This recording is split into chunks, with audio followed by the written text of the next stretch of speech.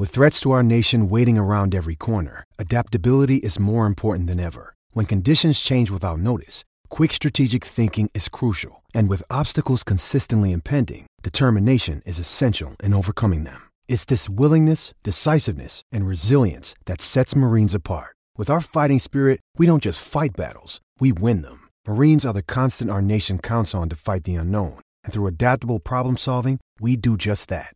Learn more at marines.com.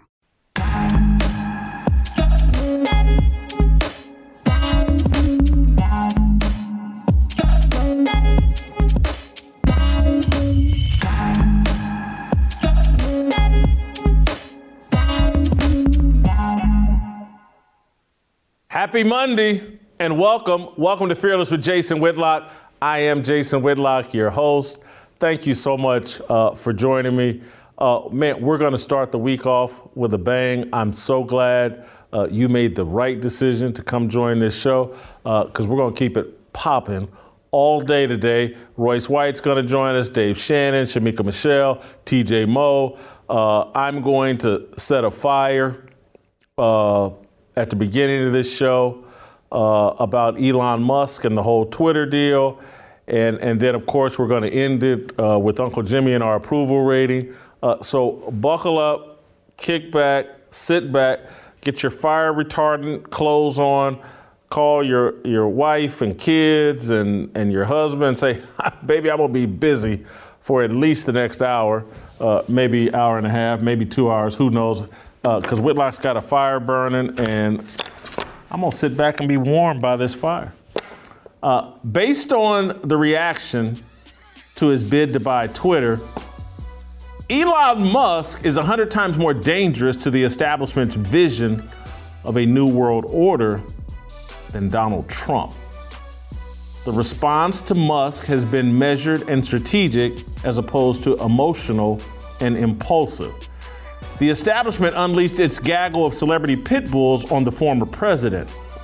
A pack of rabid actors, athletes, broadcasters, comedians, and print journalists gnawed at Trump's ankles for 4 years, eventually crippling him and turning the 2020 election into a contest of what well-intentioned Americans would do to stop Adolf Hitler 2.0. There's nothing they wouldn't do. There's not enough time to reimagine Musk as Hitler 3.0, especially since corporate media prematurely gave that title to Russia's Vladimir Putin. The attack on Musk will be led by Goldman Sachs, JP Morgan Chase, and a team of lawyers, all hired by Twitter's board of directors to thwart his proposed $43 billion takeover of the social media app. Stopping Musk's existential threat to globalism will be a game of chess, not checkers. In the technology-driven world we now live in, a matrix designed by Silicon Valley, controlling Twitter is more important than controlling the White House. That's why Twitter's board would rather kill itself than turn the app over to an individual who believes in freedom, free speech, and the U.S. Constitution. The poison pill enacted to stop Musk could easily double as a suicide pill for the board that authorized it. By denying shareholders the right to vote on Musk's proposal, Twitter's board has abdicated its fiduciary responsibility to shareholders. Rather than act in the best interest of shareholders, the board served the interest of political and activist stakeholders. Musk forced Twitter completely out of the closet. The app is hostile to free speech and a partisan tool reserved exclusively for Democrats. Worse, the reaction to Musk's takeover puts an impossible to ignore spotlight on Silicon Valley's control of public discourse and American culture. The Twitter Musk controversy brings into focus the power, importance, and influence of the 5 families governing the BLM LGBTQIA+ Alphabet Mafia. The Alphabet Mafia reports to FANG, F-A-A-N-G. The acronym CNBC host Jim Cramer gave to Facebook, Amazon, Apple, Netflix, and Google. Musk's bid to buy Twitter is an attempt to defang America. Twitter's the hitman for the alphabet mafia. Twitter assassinates reputations with false narratives and unfair allegations of racism, sexism, homophobia, transphobia, xenophobia. It censors, silences, and diminishes opponents of the Democratic Party. If Musk acquires Twitter, he'll have access to the algorithms, tactics, schemes, and correspondence that led to, among other things, Twitter disappearing the Hunter Biden laptop story and the banning of this nation's 45th president from the app. The richest man in the world owning Twitter is far more dangerous than even Donald Trump seated in the Oval Office. Trump could only complain about fake news and its origins. Musk could expose one of the co-conspirators in the alleged shadow government headquartered in Silicon Valley in the Pacific Northwest. The members of FANG do not want one of their soldiers, Twitter, captured and interrogated by Elon Musk. That's way too dangerous of a proposition for a man like Facebook founder Mark Zuckerberg, who already faces questions about the more than $400 million he spent fortifying the 2020 election. Musk's involvement with Twitter could disrupt the warm and fuzzy narrative painted in Time magazine about the secret bipartisan campaign that saved the 2020 election. Someone could snitch in order to save the establishment. Parag Agrawal, Twitter's zealot CEO, might be willing to off himself, climb into a bathtub and slit his wrist like Frank Pentangeli in The Godfather 2. You guys remember that. But Jack Dorsey, one of Twitter's founders and a member of the board, sounds like a man looking for witness protection. Dorsey spent the weekend working on his Salvatore Bompensero impersonation. You guys remember Sal? He was an infamous character on the TV show The Sopranos. Everyone called him Big Pussy. He was one of Tony Soprano's best friends from childhood. He was a rat and a snitch. Dorsey might be Twitter's Big Pussy. In a response to a Twitter user complaining about Twitter's board, Dorsey tweeted, "It's consistently been the dysfunction of the company." When another user tweeted that good boards don't create good companies, but a bad board will kill a company every time, Dorsey responded with big facts. When a user asked if Dorsey is allowed to talk in such a transparent manner, Dorsey stated flatly, no. Dorsey is off the Twitter reservation. Yeah, he signed on for the poison pill, but he's off the reservation. He resigned as CEO in November. His term on the board ends sometime this year. He's friends with Elon Musk. Dorsey has joined the Musk Twitter Great Again movement. Dorsey is an insurrectionist. In my view, he's really a traitor with remorse. 3 years ago, during a 3-hour podcast interview with Joe Rogan, Dorsey and one of his top underlings, Faiza Gaddy, I believe, acknowledged that Twitter's algorithms were designed to amplify the voices and impact of groups Twitter deemed marginalized. FANG, F-A-A-N-G, and its alphabet mafia are located in Northern California and the Pacific Northwest. Those areas believe the most marginalized people on the planet are lesbian, gay, bisexual, transgender, queer, intersex, asexual, and the silent P, pedophiles. Their voices have been amplified in corporate media to the point that no other voices can be heard as clearly. Twitter was the primary tool used to normalize lesbian, gay, and bisexual behavior. It is now in the process of normalizing transgenderism. Estimates are that 1.4 million Americans identify as transgender.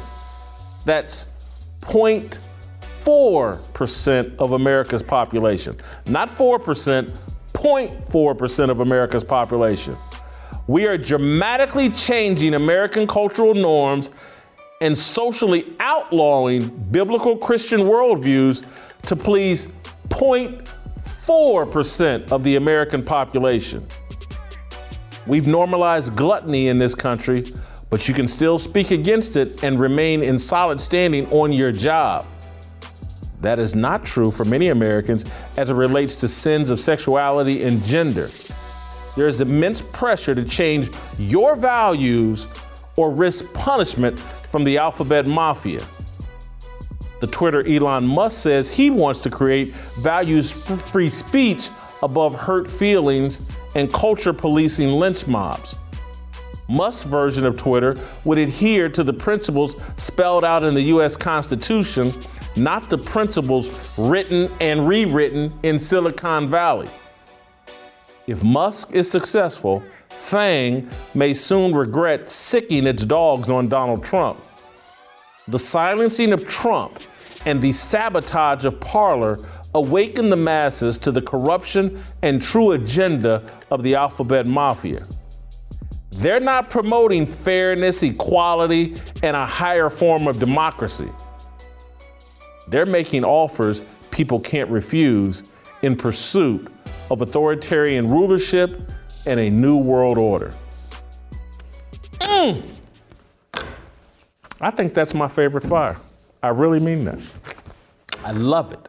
It's man, I got to talk about everything. I've been on this topic for 6 or 7 years.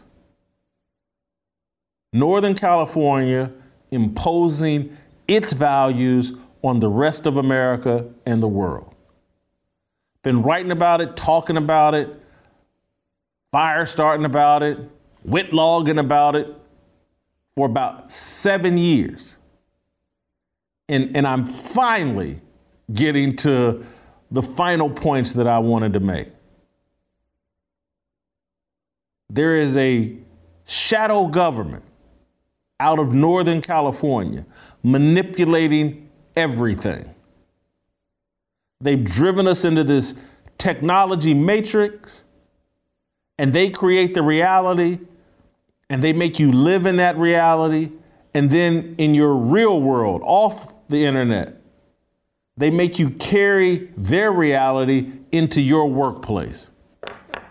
And if you don't think all the right things that are approved by Twitter and Facebook and all the companies out of Northern California, you risk losing your job, losing your ability to take care of your family, losing your ability to move up in corporate America. Elon Musk is a threat to all of that. And I'm, not 1,000% comfortable with Elon Musk. Wish that he was an out of the closet Christian, but you just never know how God uses people. And people got hammered that supported Donald Trump because Donald Trump's a hot mess in many regards. And he's not a proper representation of Christianity. And so evangelicals got lit up for their support of Donald Trump. But we can't decide who's going to stand up and allow themselves, put themselves in, be in position to be used to push this country a better direction. And look, bottom line, I'll take the blame as a Christian.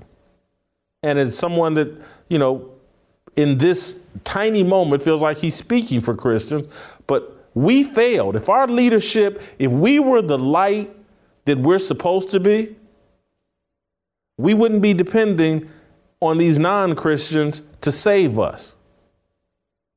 But we've fallen off our job. We've allowed them to bully and silence us, and we've chosen the safety of corporate America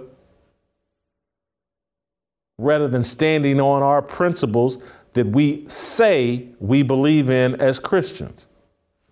I'm gonna bring a real one in here, and that phrase gets tossed around a lot, a real one.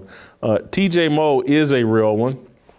TJ and I have spent a lot of time talking about, social media and Elon Musk and Twitter and just what's going on in the culture.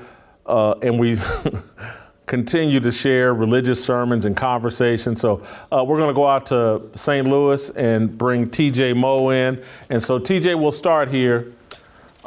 what do you think of my contention that Elon Musk is a bigger threat to the establishment than even Donald Trump seated in the White House? I completely agree. And so I read your monologue this morning and heard it just now.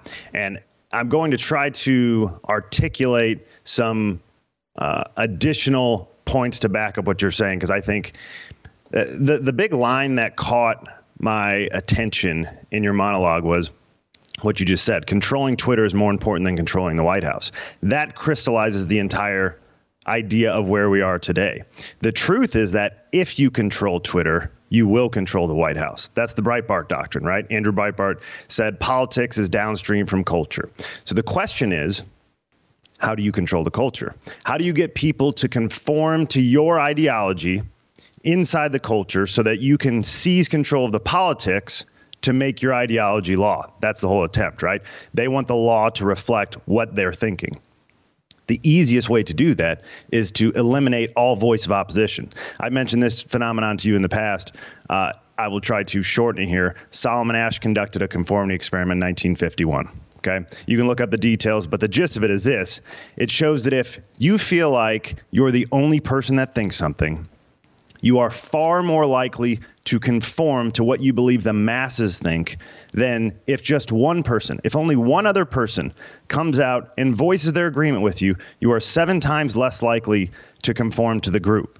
And so the idea is, and why censorship is such a big deal and why progressives feel like they've got to own all the major platforms, is because right now they can stomp out all opposition. There is nowhere for conservatives to go. They tried to start Parler, and as you mentioned in your monologue, the second it began to create steam and gain steam, the Apple took them out of their App Store, Google took them out of the Google Play Store, and Amazon, who was conducting their servers, shut them down entirely.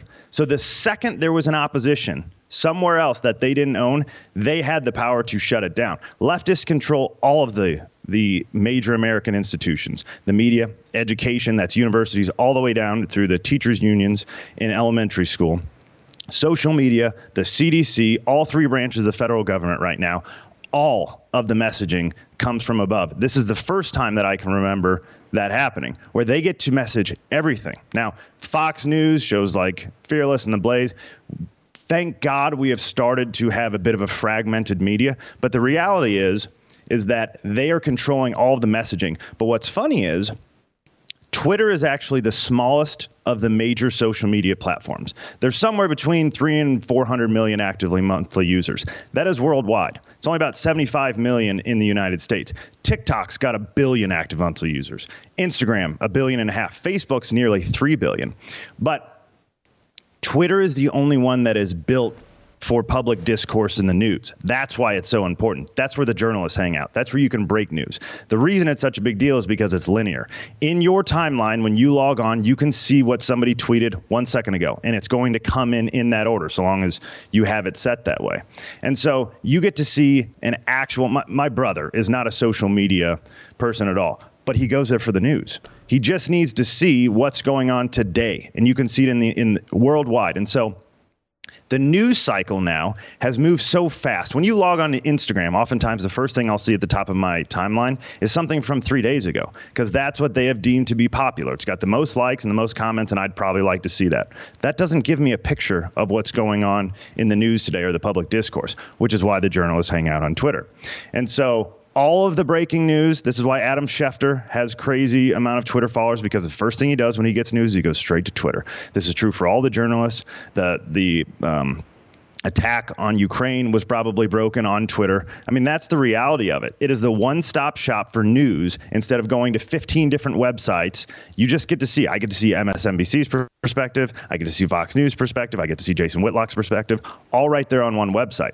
And so Twitter, while it is the smallest of all the major platforms, it's the most important for public discourse. And if you can control public discourse, eventually you control the politics, you control the culture, and the culture gets you to sign into law your own ideology. And so Elon Musk, I think, has a way bigger impact than Donald Trump could, because Trump, even if everything would have gone perfect, let's say he got reelected, 8 years, and you're out. But if you can open up public discourse and you can affect the culture by just allowing people to have their voices, other people, it's not just you. Donald Trump can only speak for Donald Trump, and most people are glad that's true. If you can only speak for you and then you move out, the new ideas don't get to move in. This is why Twitter is a huge deal. Open it up to everyone. If Elon just puts a little bit in the chink of the armor of the social media monopoly, then conservatives have a chance again at retaking the culture and then the politics. So, Jack Dorsey, I go back and forth on what I make of him. He signed on unanimously to the poison pill that the Twitter board recommended, and then he spent all this weekend taking a dump on the Twitter board in tweets that he acknowledged were like, oh man, I really shouldn't be saying this. What do you think? And Jack Dorsey's originally from St. Louis. I don't know if you know that, TJ. But what do you think Jack Dorsey's role in this is? Is he a friend or foe to Elon Musk? Great question. I think they're friends. I think he is upset that his company that he built from the ground up is in a position where it should take this deal. He's working on something called Blue Sky right now. Like this, the part of the reason that he stepped out as CEO is so that he could work on a decentralized social network. He actually is on record over the last couple months saying that the centralization of the internet is one of the worst things happening in society. And that's because they get to dictate, right? Google gets to throw things at the top of the page if they want to and help dictate the news. And then the censorship that has ensued with all of the other social medias. He is working on something to actually try to, he hired like 5 engineers. It's going to be a several years long project, but he wants people on Twitter to be able to talk to people on Facebook, to be able to talk to people on Instagram. And he's working on making it less of content moderation and more of just allowing it to be decentralized because, right, Facebook in this case would not be able to tell somebody on Twitter what they couldn't say, right? So if you open it up to everybody, it becomes how the internet once was, where everybody could do something. That is his most ideal world. What he struggled with, and I'm not a huge fan of Jack Dorsey, to be honest with you, but this is a redeeming quality. He believes in free speech, but he knows that if you just have a free-for-all, there's utter chaos, right? If you let all the bots on and you don't vet anybody, then he says you couldn't sift through anything. There's got to be some sort of moderation, at least with the bots. And this is why Elon, when he was talking about you should have everybody verify. Everybody should get a check mark so you know you're talking to a human, right? And that way you at least have to stand behind your words, and maybe that changes public discourse. And so you obviously, hate speech, the left likes to say is not protected speech. Well, yes, it is. You can't arrest me if I come up and say something really terrible to you. It doesn't matter how hateful it is. But I also can't threaten your life, right? So that's the stuff that should be taken off of the platform. If I say, Jason Whitlock, I'm going to kill you, and here's how I'm going to do it in a plan, then the FBI should probably show up at my house, right, if I'm devising a plan for that. So there is a place for this moderation. The problem is, and I think there's a case to be made, I think the government actually played into leading Jack Dorsey to where Twitter got. They sat Jack Dorsey and Mark Zuckerberg and everybody else in front of Congress so many times, and they said, if you don't fix this, we're going to regulate you. And so they started down the road of self-regulation. Well, the only thing that ever at least the government, when they regulate, has limitations, right? It's like they can only go so far in a private company unless you're going to turn into a utility or whatever else. So the limitations are good, but in a private company, and this is what everybody always talks about with Twitter, is that eventually, you don't really have bounds. They're protected by Section 230, and guys like Jack Dorsey get caught up in their own ideology, and eventually you start censoring in one direction, your own biases. I'm no fan of government regulation much at all, but you can make the argument in this case that government regulation would have been a much better outcome than what we've seen with these social media platforms. I go back to, and I don't know if you remember this as distinctly as I do, but Jack Dorsey was on the Joe Rogan Experience a second time, and Joe got to bring Tim Pool with him. And the conversation, and there was a woman, Viaja or whatever. There was a woman on that worked for Twitter that was with him. And Jack Dorsey at one point talked specifically about that Twitter was going to and felt like its purpose was to amplify the voices of certain marginalized communities. And it's the number one thing I took from that interview was like, okay, they know exactly what they're doing. They believe that the LGBT community has been marginalized and their voices must be amplified, and that's their duty, their service to the world. And I just feel like they've been amplified to the point that people with a different set of values are just being drowned out. And the number one people being drowned out are Christians who have a biblical worldview and want to stick to the principles taught in the Bible. And you know, I guess, and then again, that's my problem with Jack Dorsey. I don't think he has any faith in God.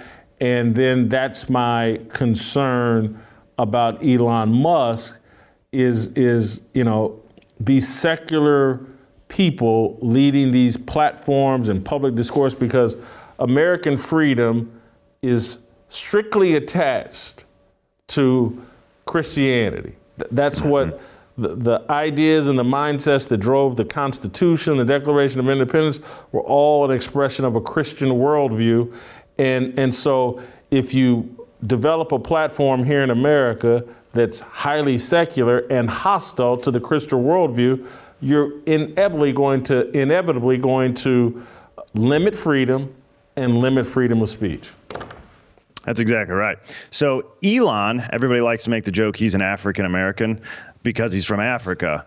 He values what America offers, like people who were grown up here and groomed into this ridiculous left-wing ideology don't do. I actually have a little more faith in Elon for that reason. He actually has some outside perspective that, you know, you look around these places and you look what America has done for me.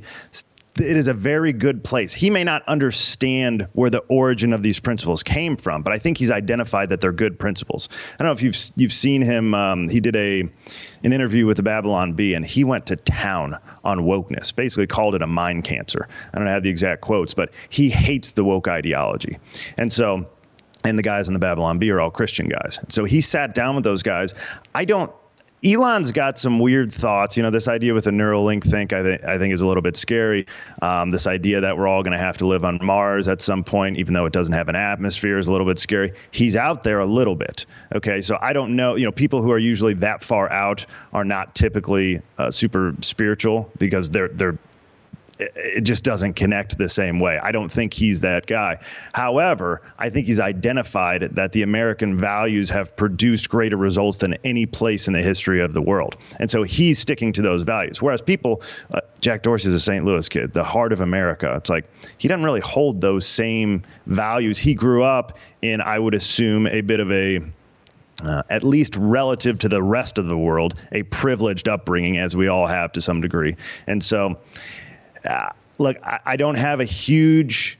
I'm hoping that I'm developing a soft spot for Jack as we go through this, because I wonder if being friends with Eli and a guy that is upset where his platform ended up, I wonder if Jack is going to try to aid in the sale of Twitter when it's all said and done, because he's a guy that says at the very least that he values free speech. He's now working on something. He's already stepped out of Twitter. He's working on something to try to decentralize the power of all these social media companies. And so would he then turn around and rather see Twitter be taken over by somebody who believes in free speech than leave it to the guy who's on record as basically saying, I don't think we're held to free speech. I think we should be pushing people to the content that we approve of.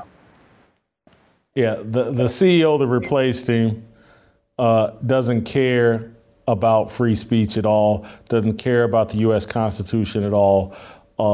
You know, he's got his own ideology that he wants to impose on the rest of the world. TJ, thank you so much. I'm going to let you go. Keep it moving here. I want to tell you about my friends at Patriot Mobile. Almost every day we hear about another major corporation that has gone woke, tormenting their employees with leftist propaganda and funding organizations who seem to hate this country's traditional values and the Constitution. That's why I'm proud to support Patriot Mobile, America's only Christian conservative cell phone provider. They offer the same nationwide coverage as the major carriers, so you get the same great service plus the peace of mind that your money is supporting free speech, life, and liberty. Patriot Mobile has plans to fit any budget, and their exceptional customer support team is 100% U.S. based. Go to patriotmobile.com/Jason or call 972-PATRIOT. Get free activation with the offer code JASON. Veterans and first responders save even more. So make the switch today. It's time we support companies that love America, love you, and share your values. patriotmobile.com/Jason, patriotmobile.com/Jason, or call 972-PATRIOT. Guys, it's so crystal clear what we need to do.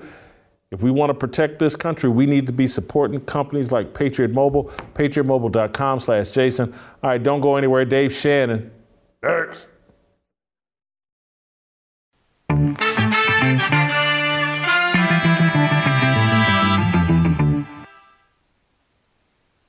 All right, welcome back. Let's roll out to Idaho and bring in our main man, Dave Shannon. Dave, welcome back. I'm going to start you off a little differently than everyone else. I want to start here about the amplification of the LGBT voice over Twitter. I just mentioned this to TJ, I saw the interview Jack Dorsey did with Joe Rogan, where they talked about amplifying certain voices, marginalized voices. And I feel like the number one voice that Twitter and all these social media apps want to amplify is the LGBTQIA+, silent P.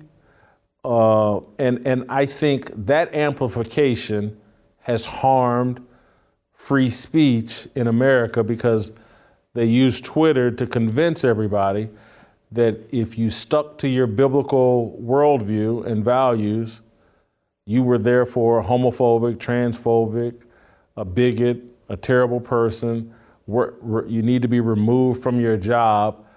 I think that's been the most harmful thing that Twitter has done.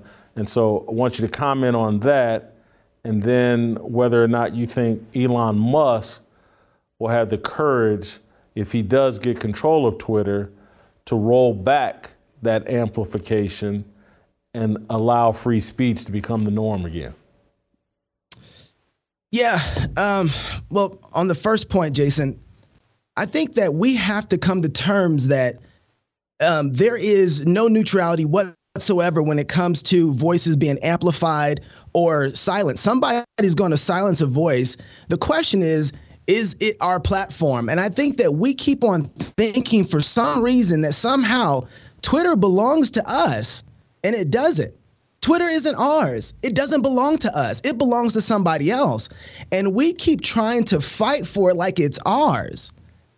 Twitter has basically sprinkled all sorts of feed for cattle, and we've walked right into it. And all we've done is complain that the master of this field isn't treating us the way that we want. And so what do you expect when you don't own the platform and they do? They're only propelling their worldview and their voices that they want to create. So it's no surprise that that's the case. The only thing that we're doing inside of this field, this gated field that Twitter has trapped us all in, is arguing for a better master. And Jason, I think that we have to be very careful here, because what we're doing is using in one way or another the Constitution to help us do that. And the Constitution wasn't designed to do that at all. The Constitution was designed to limit the federal government and how it acts upon us. The Constitution wasn't designed to limit Twitter and how it acts upon us. Twitter, if we want the Constitution to treat Twitter like we treat the federal government, then what we're doing ultimately is giving this technocracy the foundation that it wants to be a government. We are lifting it up to a particular standard by saying you have to act like the federal government because you have the same power as the federal government. And so therefore, we're giving the technocracy exactly what it wants. And we need to rethink how we're doing this.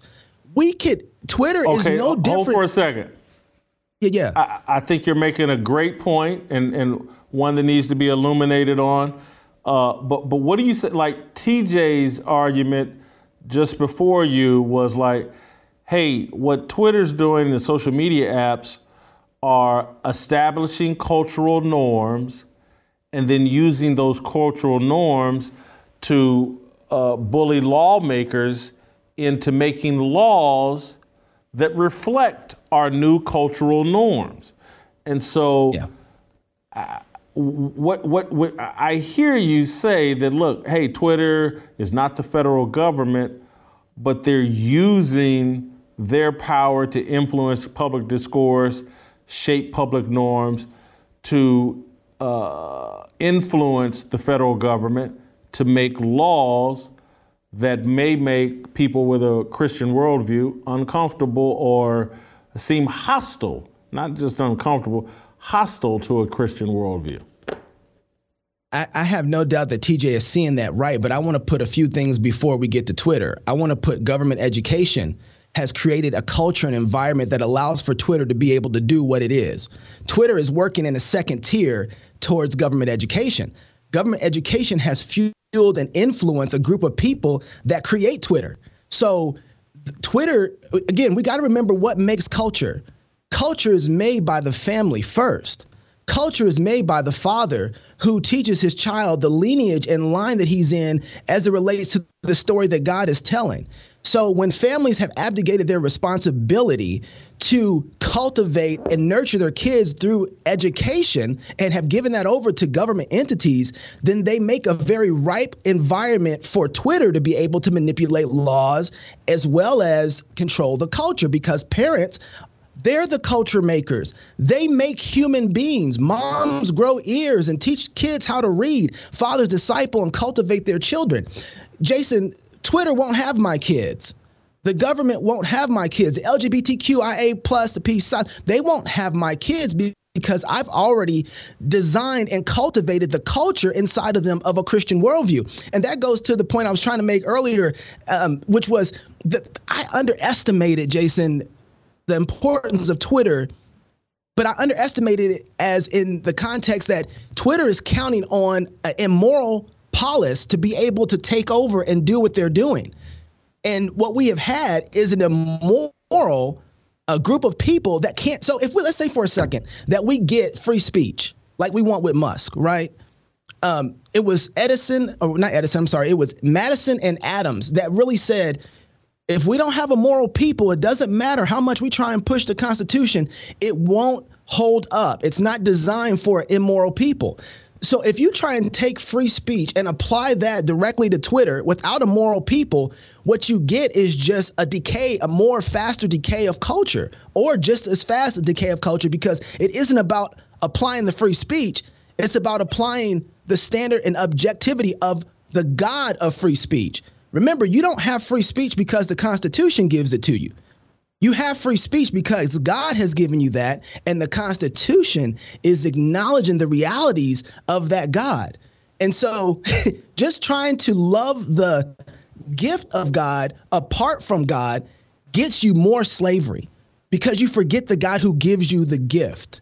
And it's baffled me watching Twitter and people. You said it earlier in your monologue, Jason, 0.4% transgenderism in America, and the tail is wagging the dog right now. And the only reason that the tail is wagging the dog right now is because the dog doesn't know the difference between his head or his tail.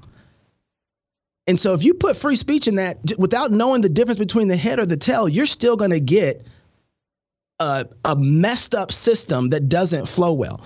So I think that we have to get back to the foundations of who makes culture. What culture is going to ultimately win out? Facebook, Twitter culture, or parents taking responsibility and ownership of training and teaching their kids and teaching them about the world that they live in so that they have a moral base so that the Constitution works? Let me ask you this, Dave, because excellent points. I mean, like really good stuff. You're really, this is what I love about this group of contributors. You know, y'all just take my stuff to a whole different level. But are you suggesting that, because part of what I heard is like, hey man, the education system, which is run by the government, is creating the people that are creating this immoral culture. So should we be working to get back control of the education system, or should parents be working to just take the responsibility of educating their kids themselves?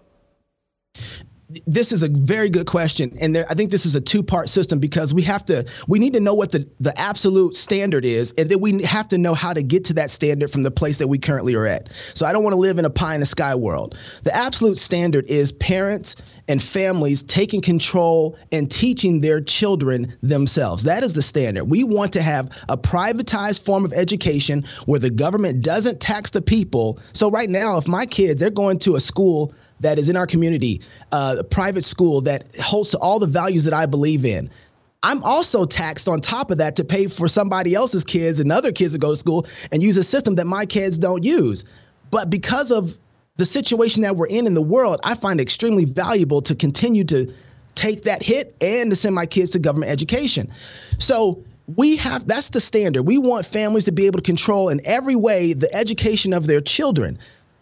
The other thing is that we also want to be able to remove the federal government and the governments from overtaxing people and putting them in a situation that they're forced to send their kids to government school because they don't have any other options. And the way that we destroy this system is, remember that we have three types of government in the world. We don't just have a federal government. We have a church government. And we also have the family government. And these three governments work integral to making the world work. And when we lean too far on the federal government becomes the family. Jason, the federal government is in control of our health care. The federal government is in control of our education. The federal government is in control of everything that the family is supposed to be operating in. And that is not their job. The federal government has one job, and mainly one job only. And that is the job with the sword, to punish bad guys. That's what their job is. They're not controlling economy and economics. That's not their job. And so the family is the government of education, welfare, and health. That is the things that the family is supposed to be in charge of and manage and take care of. And then we have another government, Jason, that's the government of the church. The government of the church is the word and sacrament. They're to make sure that people's hearts and souls and that the moral foundations of the culture are being taught and educated and guided. And we need to lean right now, particularly in the form of education, on the government of the family and the government of the church, so that the church and the family can subsidize whatever financial failings that we have in the process of trying to educate our children. So whatever way that we can break up the monopoly of the federal government so that we can have these other two governments, church and family, leading the way in education, we have to be able to do that. So yes, we have to break up that monopoly, and we need to lean more with other things, not just education, onto these other two governments of the church and the family if we're going to get out of this. You've just explained in 2 minutes why there are people that passionately believe in limited small government. But I don't think it's being explained the way you just did it. And I'm wondering, why is it, or is it being explained that way and we're just not hearing it?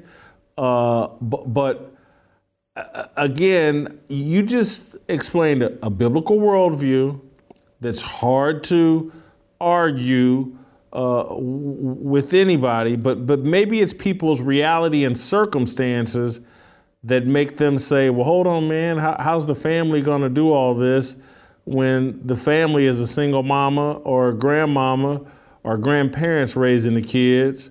And so maybe people reject it because they think it's impractical, what you're arguing. Jason, I think that's part of it. I will say my mom did it. She was a single mom. She was a homeschooler. It was hard. I think the hardest thing, though, is that when people see responsibility, they run from it. And what social media platforms, Twitter, Facebook, Instagram, what they've done is taken away the responsibility and made it easy for us to have to engage. I want to throw this out here. Gab is a social media platform that got canceled, that got shut down. They got all their service and stuff taken away from them, and they have engaged and made themselves self-sufficient. And so nobody can shut them down, and they're winning right now, but it was hard. Jason, we don't get out of this. I said this last time. We don't get out of this through voting. We don't get out of this through some sort of savior. We get out of this through hard work and engagement. If we want to win, if we want to see the crumble of these false gods, it's going to take two things: hard work, getting our hands dirty, working extra hours, spending time with our families, making the culture that we want to see. That's where it is, in the home, in the church. That's hard work. Stay up late. And the second way, Jason, is through prayer. That is the best option that we have. If we're not praying at the end of the day, we're done. Because prayer is taking our offerings to God and say, Lord, we need you to fight for us because we are not capable of winning this apart from you. And until we bend the knee and start praying like that, none of this work is going to get done, Jason. We have to know that we need the help of the Lord to do it. Dave, we're going to end on that note because you just hammered the point of, and I watched, I think, 3 different Easter services yesterday, but Mike Todd's service in Tulsa, Oklahoma, basically about Easter, the theme was the most courageous thing you can do is surrender to God's will. And so we think, you got to go fight. No, just surrender to God. And that's really the theme you just talked about is we keep trying to do this without God, and it just can't be done. Right. And so if we don't drop to our knees and humble ourselves, and then when we stand back up, then we got to be willing to follow what we're told to do. That's right. And so I just want to thank you. Great job as always. Like the Fearless swag. Swag. Your beard kind of blends into the. But anyway, that's Chocolate Knox. As it should. The Idaho potato. Salute, Jason. Awesome job. Yep. Get your Fearless Army swag at shopblazemedia.com. Man, between TJ Moe and Dave Shannon, I got the perfect person to come in and hit after those guys. Royce White. Hurts. I just want, I wanna be, I just want, I wanna be, I just want, I wanna be, I just want.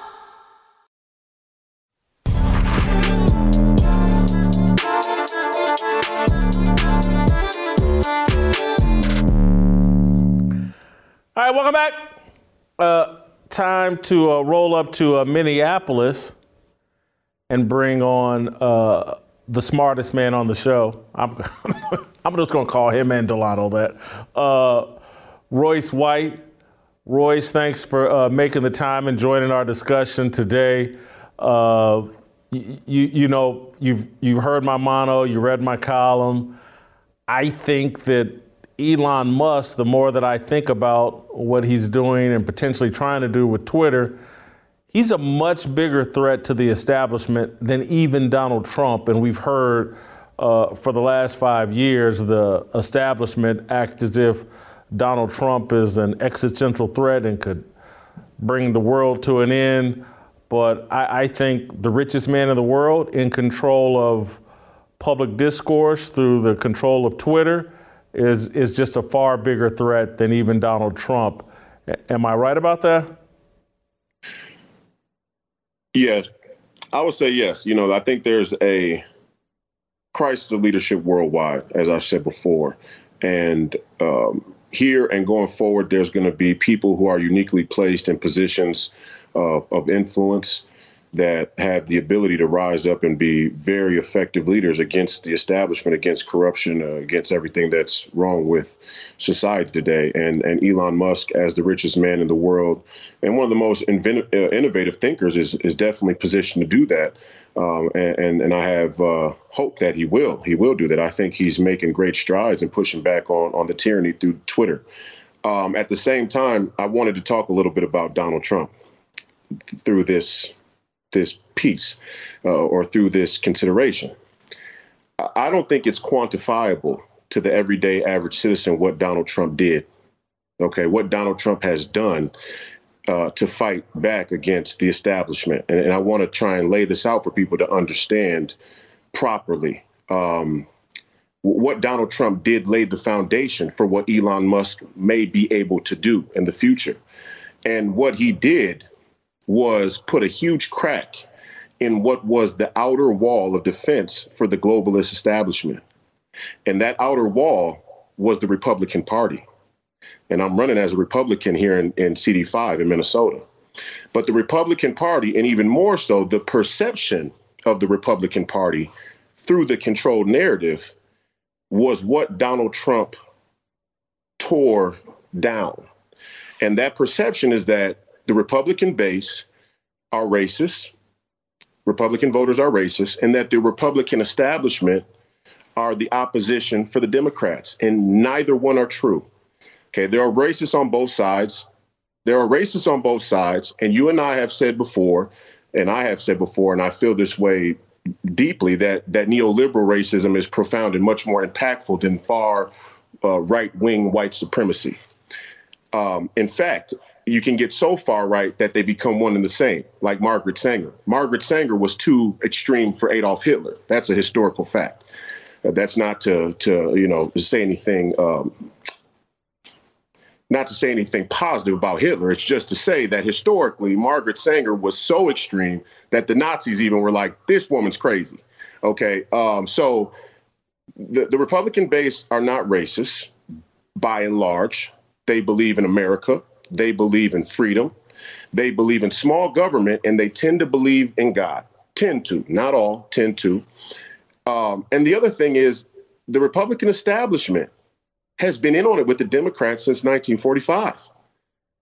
They've played a game where they've presented themselves in the political theater as being oppositional on issues that are somewhat marginal. They're cultural issues and they're moral issues, but they're not the fundamental issues that have shaped what our country has become today, in which are issues, let's say, like the national debt, free trade, the military expansion around the world. Those are the linchpin issues that have shaped this new globalist world order. And at every step and turn, they have capitulated and been in on it with the Democrats. And Donald Trump broke that narrative. And that is what opened the door for there to be a political, ideological revolution in this country. And Elon Musk is going to step into that breach now, hopefully. Royce, this is exactly why I love having you on the show. I'll write something and be sitting around patting myself on the back all day, and then you'll take it to the next level, because I love this point of, yeah, Musk is more dangerous, but Musk wouldn't be doing this if Donald Trump hadn't shaken us all up, and even shaken people like Elon Musk up, to fully understand, like, hey, man, we've been sitting in a game, a rigged game, and that the Democrats and the Republicans have been in on it. When you say things like that, and again, you're running as a Republican, you're making the Republican establishment nervous about you. But I guess what you're saying is Donald Trump has made it possible for you to do that and to run as a Republican. The WWE political theater that took place for 4 years was to make Donald Trump the scapegoat so they could pretend that all of the things that he was saying that were fundamentally true about our system here in America and the globalist system abroad was just that. And the reality is that I'm not saying that how Donald Trump said what he said was always the best, but how I say what I say isn't always the best. And that's the case for many of us. And in fact, we should be very skeptical of these highly polished politicians who have no dirt under their fingernails and say everything that people want to hear on all sides. That's chameleonic politics. And I'm positioned to be able to speak on that because the NBA as an institution and many pro sports or many woke companies aren't in fact even so woke. I don't even think they believe in these things deep down. I think they're playing chameleonic politics for political capital, in the places where they aren't explicitly satanic. And those are the two modes that we're facing from the globalist institution that's headed by the left. But the Republican establishment is in on it. And Donald Trump provided a truth and courage that allowed people to be able to step out and say that, because before, the Republican base had nowhere to go but underneath the leadership of the Republican establishment. And now you're seeing a split between the Republican base and the Republican establishment. And right now, I think Americans from the Republican conservative right-wing movement are trying to vet out their leadership just as much as they're trying to criticize the left. And again, I know this is speculation, but how do you think Donald Trump feels about or will feel about Elon Musk if he is able to take over Twitter? Will it all just be determined about, well, if Elon Musk is in charge, does Donald Trump get to return to Twitter? But do you think Donald Trump is supportive of Elon Musk and the moves he's making? I would think so. Yeah, I would say so. I think people underestimated how big of a bait and switch it was that Donald Trump was banned from Twitter in the first place. I mean, the banning of Donald Trump from Twitter was the telltale sign that we are in a free fall towards tyranny that is being headed by a global technocracy, and it's predicated on many false premises. And the most powerful man in the world, the president of the United States, should never have been allowed to be taken off Twitter in the first place. And I think if Elon Musk does become the head of Twitter, you will see that Donald Trump is able to return. And even if that's not the case, I think that Elon Musk will bring a resemblance of free speech back onto the playing field. And I know that Donald Trump would be in support of that. Do you think, and I know this is speculation, but I'm trying to read Jack Dorsey's behavior. He's on the board.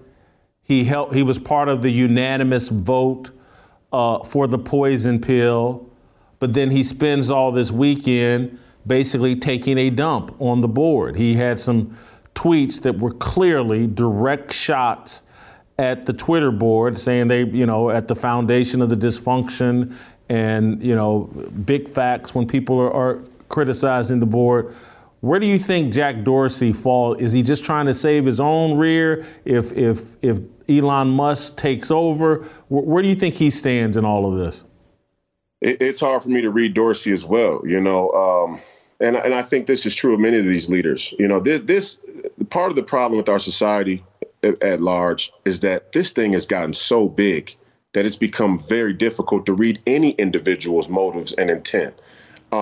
Especially in a situation like the C-suite, or the relationship between the C-suite and their board of directors and who actually wants what. I mean, these are the places where double crosses and triple crosses are in the hundreds and hundreds of thousands of occurring every day in our country and around the world. So I don't know exactly where Dorsey is on these things.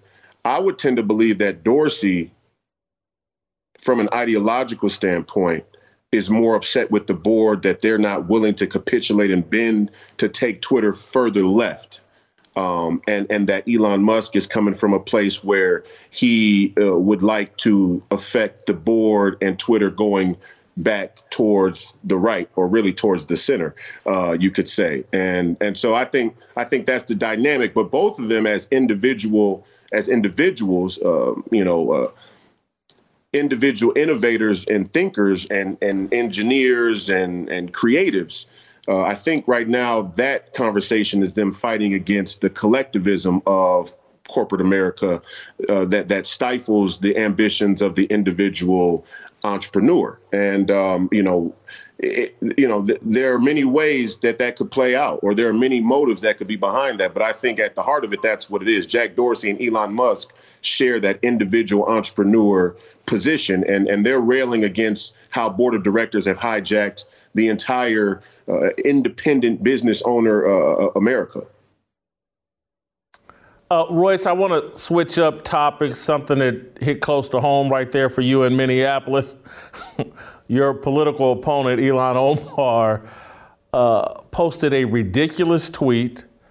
I think, do we have the video? Let's play the video of some people, I think, singing on a plane.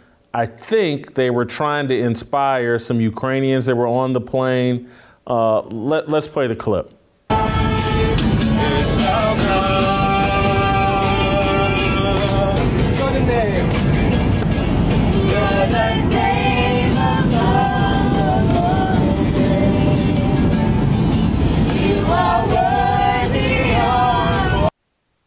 So they're basically singing a Christian song, and she, on Saturday, I think my family and I should have a prayer session next time I'm on a plane.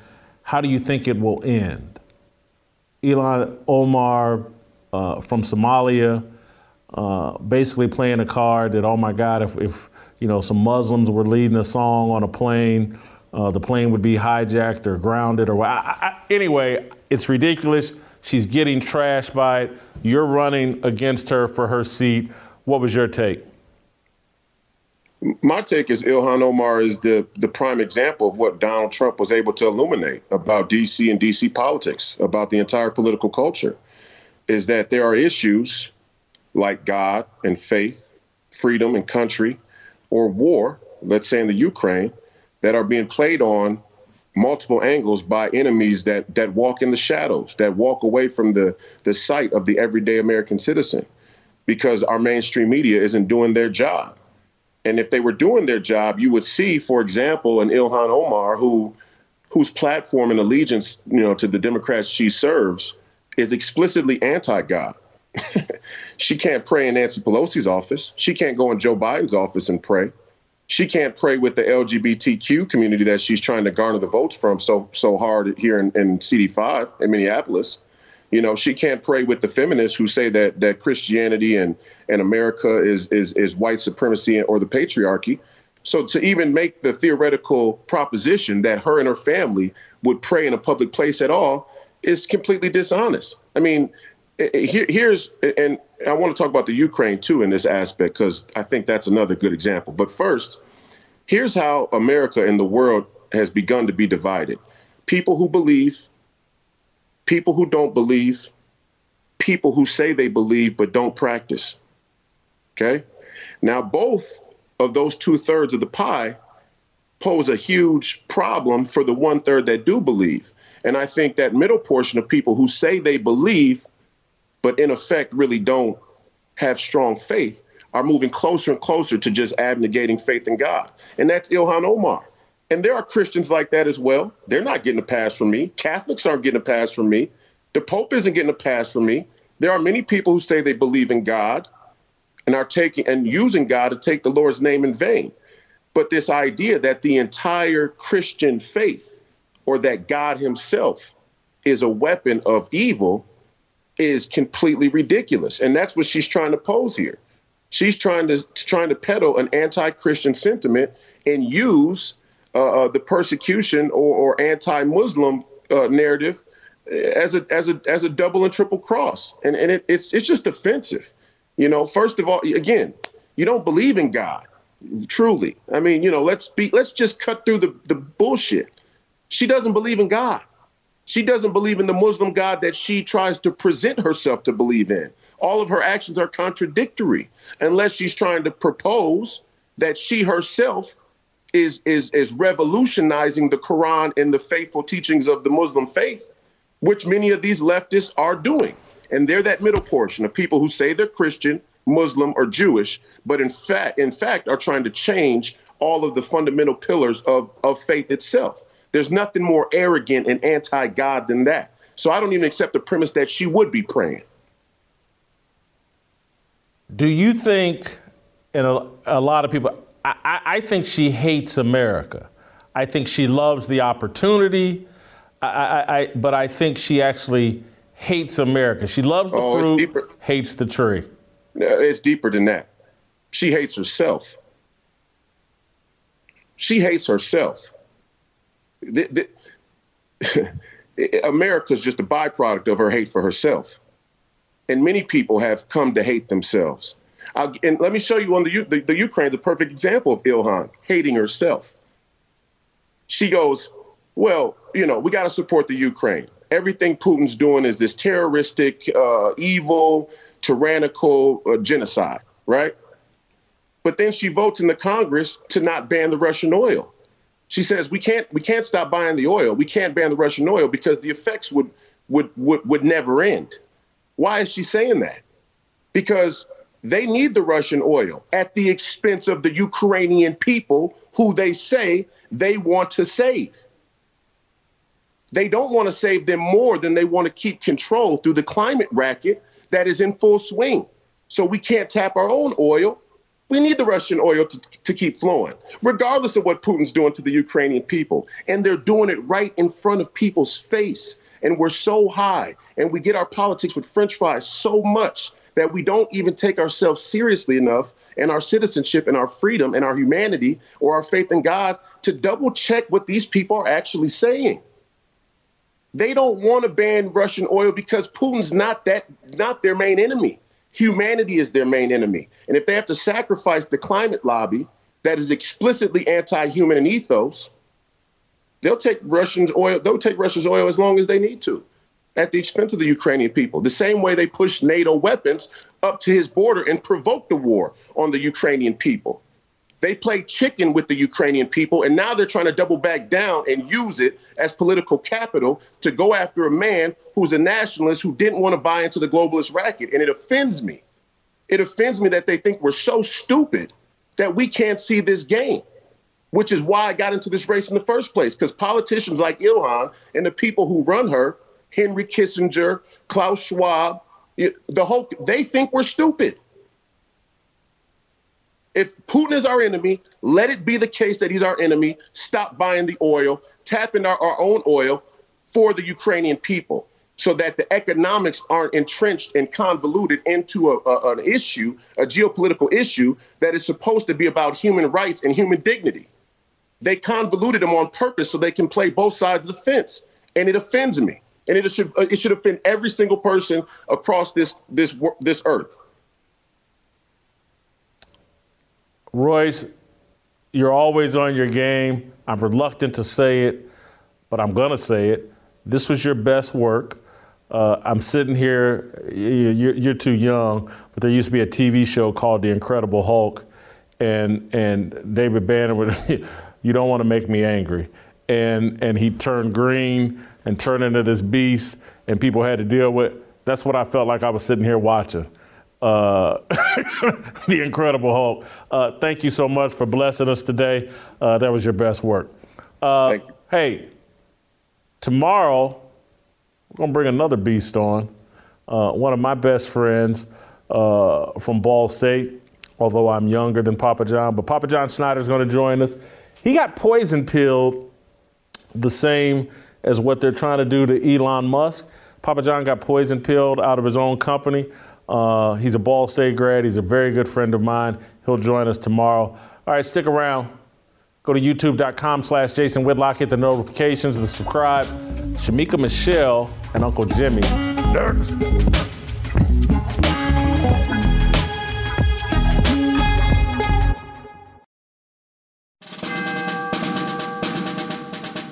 We must exist in a state of man glorious, as we are protected by the red, the white, and the blue. But remember, the mind is the key.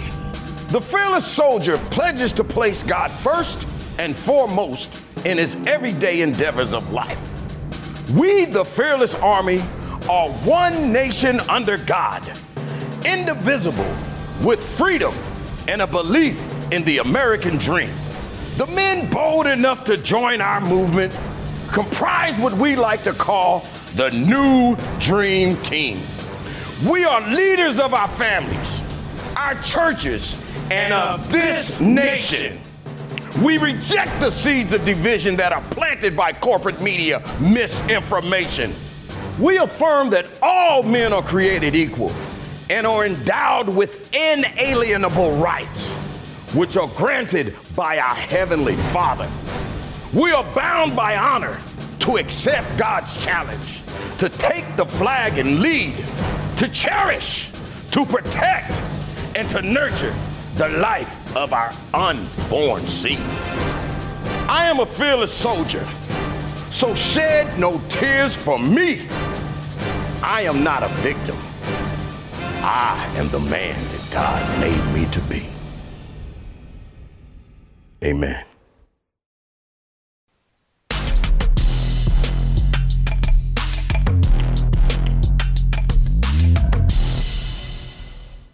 All right, welcome back. Time for some Shamoke before we get to our approval rating. Shamika Michelle rejoining us or joining us. She wanted to ask you a question, Uncle Jimmy. I don't know why. She thinks you have some wisdom to impart. We'll see. Shamika, welcome back. A bright ray of sunshine to a great episode of Fearless. What do you got for Uncle Jimmy? Well, Uncle Jimmy, this story has been making its rounds on social media. There is a trans woman, of course, a biological male, that has impregnated 2 female inmates in a prison in New Jersey. And my question to you, as someone who has been in law enforcement, is do you think that this is really a trans person? You are the perfect person to ask this question. Locks up 2. Did this ever happen to you, Jim? No, I've never knocked up any inmates. A guard named Lily. But I'm glad I was prepared for that. I'm not even going. Anyway, let's keep it moving. Let's keep moving. I don't really know why Shamika chose to ask me this question, but can we see the picture? Did we show the picture of who the guy is? Alleged. This Come on now. Transgender person. First of all, let me just say that if I committed a crime and if I had to go to prison, you would transition. I would have to make that transition. I'm not gonna lie. By me being in law enforcement, working in correction for 17 years, believe me when I tell you, it's better to give than it is to receive. You understand? And I'm just gonna leave it at that. I based on the picture I saw on the internet, I honestly feel like this is a fugazi in terms of a total rig job. It's like he decided, well, I'm gonna keep being a criminal, and this is part of his strategy. If I go to jail, I'm gonna go lay up with these women. And he laid up with these women. How do they let you keep your equipment and go to a woman's prison? How does that happen? This has actually happened before, Jason. This has happened to me. I've dealt with this. You've dealt with this? Honest to God. If you want to, I've dealt with this. We had an inmate that used to come in, which was a frequent flyer, and his name was Robert. But Robert had gotten to the point that he demanded that we refer to him as Robin. And it got to the point that I did refer to him as Robin, and I had no problem with referring to him as Robin. And the thing about Robin was one of us. And the thing that surprised me about Robin was truly transitioning. This before they even called it transitioning, okay? He actually had the breast. Okay, so since he had the breast, he demanded, hey, I need to be put in here with the women, because this, and he would always say, the bottom line was, I'm transitioned, I need to go with the women. We're like, no, Robin.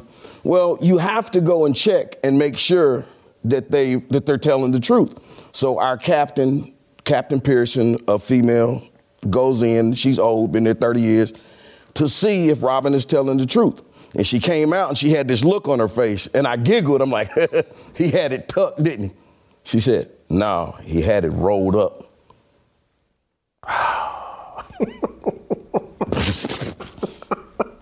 Just telling you, man. Drop to the floor, kick staying down. This is a true story. All right. There you go. I'm sorry. Why y'all looking at me like that? He asked. Shamika, let me ask you, do you think he's legitimately transitioned, or is it just a scheme to avoid male prison? I definitely think it's a scheme. And in reference to Uncle Jimmy's story, I would say if it's long enough that you have to roll instead of tuck, I can understand why it would be hard to get rid of it. But I do want to say that I think this is a huge problem. And it's actually a real problem. In Washington State, they are housing an inmate now who was convicted of raping a 12-year-old girl. They are housing him with female inmates.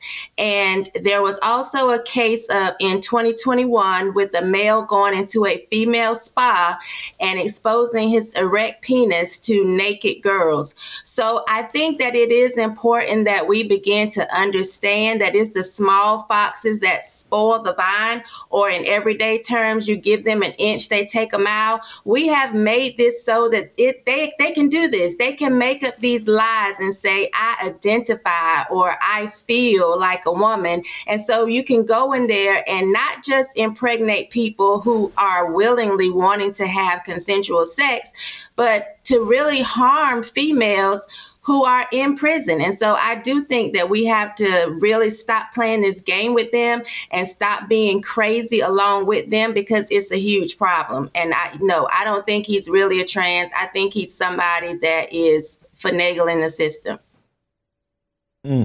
All right, so Jim, you had a question from Shamika. Oh, yes, most definitely. Shamika, I noticed yesterday, by the way, yesterday was Easter. Happy Easter to everybody.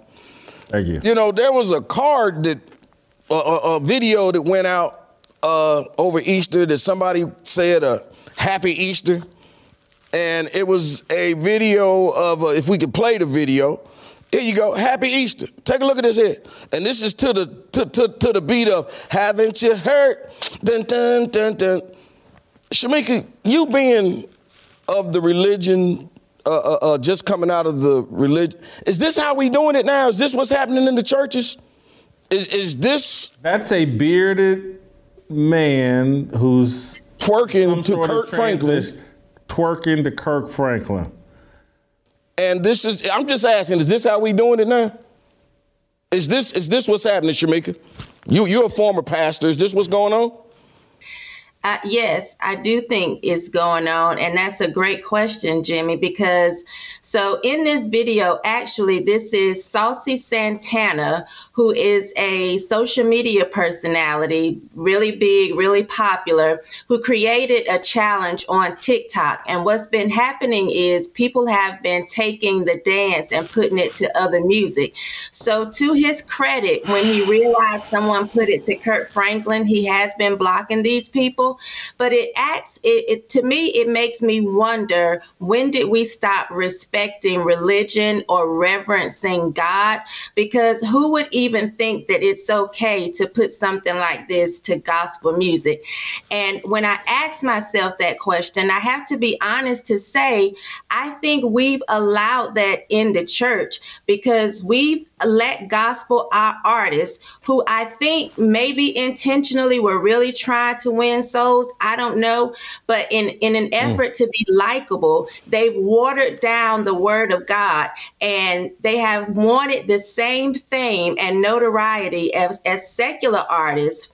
And they haven't been doing what they're supposed to do for a long time, which is live Jesus, because he said, if I be lifted up, I'll draw all men unto me. They've been lifting themselves. So we've been watering down gospel music for a long time, making it very secular sounding. We have to go way back to BB and CC Winans for a long time. I didn't know they were brother and sister. I thought they were husband and wife singing love songs until I realized, oh, those are gospel songs. We let Kirk Franklin come in. We had Mary come in, and we have not been the watchman on the wall. We're supposed to cry loud and spare not.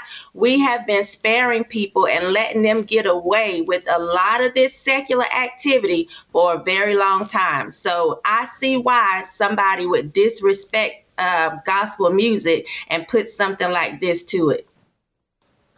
You know what? You have just raised this to a level that I was not anticipating, because you done hit my soul and spirit because I listen to a lot of gospel music. Mm-hmm. And I have to admit, like Kirk Franklin Stomp. It make you feel something. It makes me dance. It makes me. Makes you want to dance. Yeah. Makes you want to stomp. There you go. And I'm wondering, and again, you've kind of answered the question already, but I have thought to myself, is this right? Now, Stomp's not my favorite gospel song, but when it comes on. I like Smile. Every time I smile. I mean, I love Kurt. I'm saying, I agree with you wholeheartedly. Go ahead. But I'm just wondering, because sometimes I do ask myself, like, hey, you know what? If Stomp is what it takes to bait some young people into the church, is that a good tactic, a good ploy? Is Kirk taking the gospel music out to an audience that normally wouldn't hear it and opening them up for, better gospel music? No. This song that we're talking about, when I heard John talk about this morning, he said the Kirk Franklin video. Yeah. I listened, I'm like, what the hell? The song, bottom line, this ain't no church song. This is Evelyn Champagne King's song. Haven't you heard? Haven't you heard? Dun, dun, dun, dun. This ain't no church song. This is a cultural song, a street song that was played in the club. I think a lot of people would think that Stomp is made for the club. Exactly. He had either, I think, Salt or Pepper One on doing some bars on it. The remix. Shamika, what's your take? Yeah. Oh, yeah, I'm sure. Yeah. Shamika, what's your take on Kirk Franklin and where he's taking gospel music? I don't really know if Kirk Franklin has really opened the door to bring other people in so much as I think it's kind of maybe pulled him to the other side a little bit. So you're supposed to come out from among them and be separate. I don't necessarily believe that's what's happened. And we are looking at some of the fruit of that from his son having struggles, being bisexual, and in a big mess right now. I don't know if I feel like he's opened the door so much as people may listen to it, people may bop their heads to it, but I don't know if it's giving them a closer, more authentic relationship with God. And so I don't know if what he has intended to do has really worked. But when you listen to Kirk Franklin music, you even watch him dancing. Sometimes his body moves in ways that it should not move to gospel music. And I think music has a spirit. It's just like when I hear like island music or Caribbean music, my body does something totally different than if I was listening to maybe country music or just. So I think we have to be very careful when we're playing certain things and claiming that we want to do something, bring somebody in. Are we really setting a standard and being separate from them, or are we being carnal minded? Because if we're being carnal minded, we're only going to get death. And that's exactly what I think we're seeing all over the place. I think I'm going to bring this up, and I'm going to play this clip. I may have you back on Wednesday because I want to talk to Anthony and Bobby about this. This is an interesting topic. I'm glad y'all brought it up. Good job, Uncle Jimmy. Good job, Shamika. Shamika, we're going to let you go. Thank you. Jimmy, we've gone long here, so let's do this approval rating on. Let's zoom through this approval rating on Jack Dorsey, former CEO of Twitter, founder of Twitter. Job performance, he resigned as CEO. He's still on the board. He's talking out of both sides of his mouth. I give him a 10 in job performance. We're close. I gave him a 12. And normally, if you don't have no job, I give you no points. But in this case, I'm going to give you a 12 because you gracefully stepped down, as opposed to you and I who have to resign due to involuntary separations. It's a difference. Character, again, as I just said, he's kind of talking out of both sides of his mouth. He signed on to the unanimous poison pill and then is taking a dump on Twitter and the board all weekend. I give him a 12 in character. I gave him a 15, and you're right. He's speaking out both sides of his neck because now he's You speaking out now, but you wasn't speaking out in the beginning when this thing first started, was you? Okay, so go ahead. Authenticity, same deal. I'm kind of right down the middle on him. Dude's from St. Louis, from the middle of the country, but he got all them Silicon Valley values. I'll give him a 13 in authenticity. Goose egg, 0. This is the dude that actually created Twitter. Yeah. He created this Twitter in the Wuhan lab. And now he's sitting here talking about, I don't know what to do. I don't know. You know what the hell to do. You created it. Don't act like you know. This is your beast. You handle it. No, you get a 0. You don't get a chance to act like you don't know what happened here. It factor, I'm kind of right down the middle again, a 14. He's Jack Doyle. He wears that beard. Everybody knows who he is. He got a very distinct look. And he created Twitter. So I give him a 14 in it factor. You just hit it. I give him a 10. We're not even sure who the guy, I don't even know who the hell this guy is if you take the beard off of him. But the fact is, he created Twitter, so he's loaded. Okay? So there you go. I'm going to give him a 10. All right, we both have him at a dumpster fire. I have him at a high dumpster fire, 49. You have him at a 37. As a mild dumpster fire. Mild. Smoldering dumpster Mine is mild. All right, we're out of time. And I hear... Speaking of smoldering. Yeah, smoldering hot tomorrow. All right, we got to go. Live and get back, we are receiving all deceiving. We all want to be free. We want freedom. I just wanna be. I just wanna be. I just wanna be. I just wanna